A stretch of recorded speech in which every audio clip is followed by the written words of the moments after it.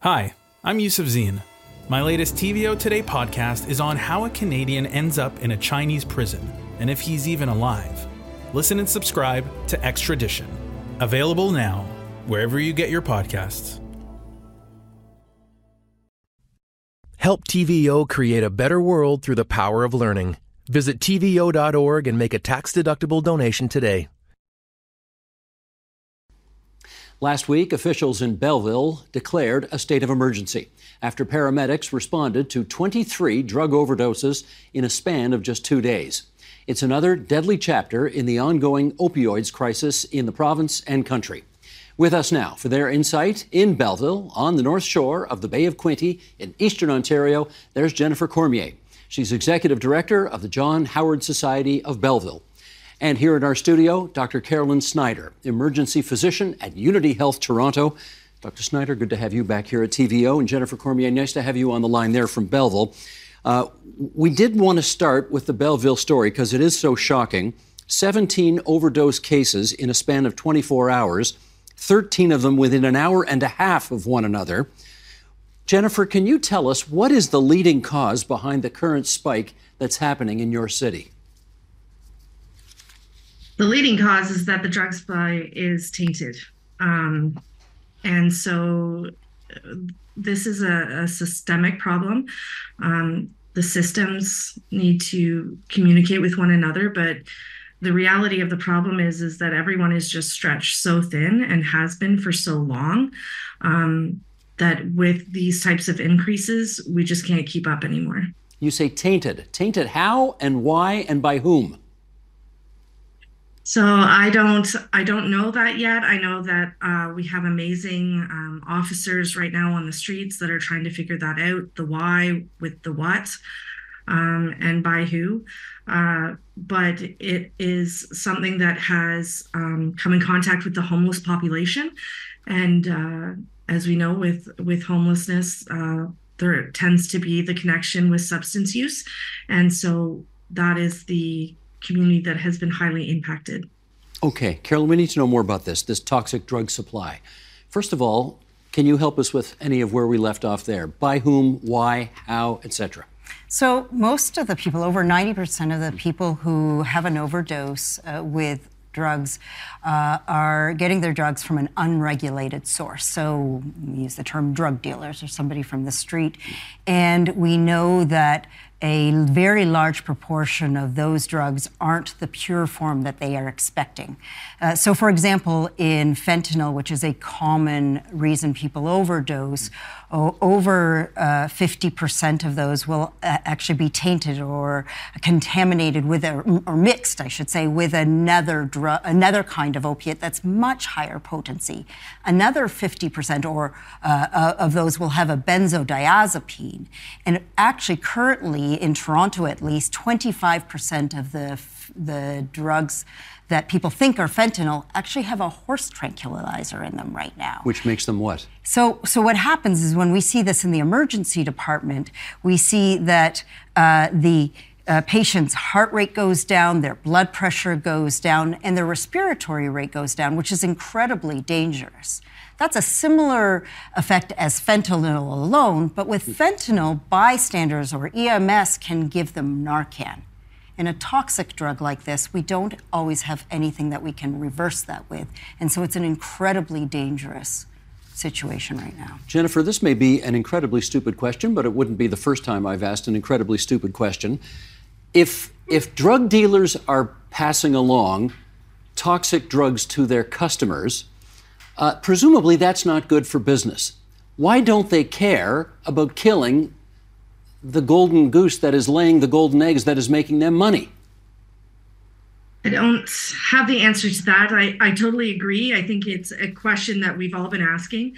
I also think that possibly this could be trying this out, trying to see if the potency is at a deadly rate or if it's something that can be tolerated and therefore sold for higher amounts of money. On a population that is vulnerable and unable to protect itself.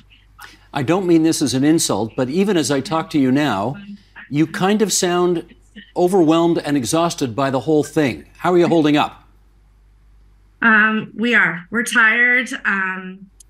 All of us, not so much just myself. I mean, the frontline teams, we're tired across the board. This is something that's affected our emergency responders, our police officers, our community supports, from fire to EMS, and then into our social service agencies. And we're already all running on such small budgets, and we're very thin on the front line as it is, that not one of us is willing to give up and go home. We all want to make sure that everyone's safe at the end of the day. So, we put in that extra time to protect as many people as we can, but it's exhausting. I guess I should ask you the same thing, which is, how much of this are you seeing in your emergency departments, and is it overwhelming the staff there? Yes, it's overwhelming, and we work very closely with our paramedic colleagues and our colleagues in the community in Toronto, but I would say that this is an issue across Ontario, and all of my emergency department colleagues and colleagues in the community, like Jennifer, are feeling overwhelmed. And are you seeing so many patients because people are accidentally overdosing, or because they're taking toxic drugs? I would suggest that unintentional or accidental overdose, nobody I know when I see them in the emergency department intentionally overdose. So they're all accidental, they're all unintentional, but their intention is to take something that they think they know, but it's often contaminated with one of these other drugs, which causes them to end up needing emergency department care. And so what we're seeing in the emergency department is increased volume at times, like right now, of people with overdoses. We're seeing patients that take a lot longer to clear from that overdose. Just last week, I had a patient that had been in our department for over 18 hours. We're therefore also seeing longer waits with our ambulance colleagues. So the paramedics will bring a patient into the departments, and emergency departments across Canada and especially Ontario are so blocked right now for so many different reasons that we often don't have a place to put that person into a resuscitation room or an acute care monitored room. And so they stay on stretchers with ambulance paramedics in our hallways as they wait. It is really a crisis right now, and emergency departments are just one of many groups feeling it. Jennifer, have you, or I guess I should ask you, how much staff turnover do you have as a result of the inundation that you're dealing with right now? Staff turnover, I would say I have the most incredible staff ever. I'm sure everybody thinks that, but I really do. The staff turnover rate is low, but the sick time is definitely up. People are tired. They have to step away for a little while to regroup and recover, and so that is the part that we're seeing, that more of that sick time. And I think we got a little technical situation here, so let's move on then. Sheldon, I'm going to go to the top of page 3 here, because the spike in Belleville has prompted its mayor, Neil Ellis, to issue this urgent plea. And I'll read this for those listening on podcast. We as a city know that we are at the point where doing our best doesn't cut it anymore. Our emergency services, healthcare system, and municipal resources are being stretched to the very limits, and we are close to a breaking point. We need serious action and support from senior level government to deal with this crisis, and until we begin to see meaningful discussions on how to address the matter, I fear nothing will change. That is why we are calling on the province and federal government for support.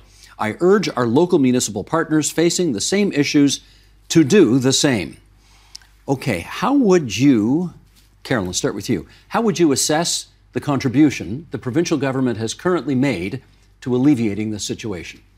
I think that we have to be careful of just making this one government's issue.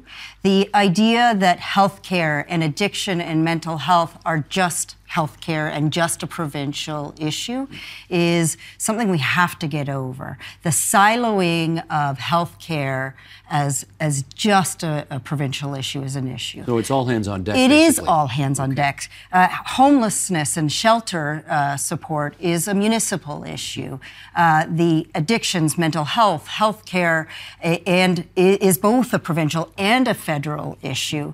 And we often see them passing the buck to each other at the detriment of our citizens. So they are not, the different orders of government are not working well together that you can see in order to make progress. And I think that's exactly right. I think that in Toronto, we've seen a change in the last year with Mayor Olivia Chow. I think that she's been working more closely, and we've seen those announcements more recently where there is definitely some movement towards some improvement in these areas. But we are still at such an overwhelming level of need that far, far more needs to happen at all three levels of government. And I think it's important when I speak as an emergency physician, as an Ontarian, to recognize that's not the case in all counties and in all areas of Ontario. We have a very big hill to climb, mountain.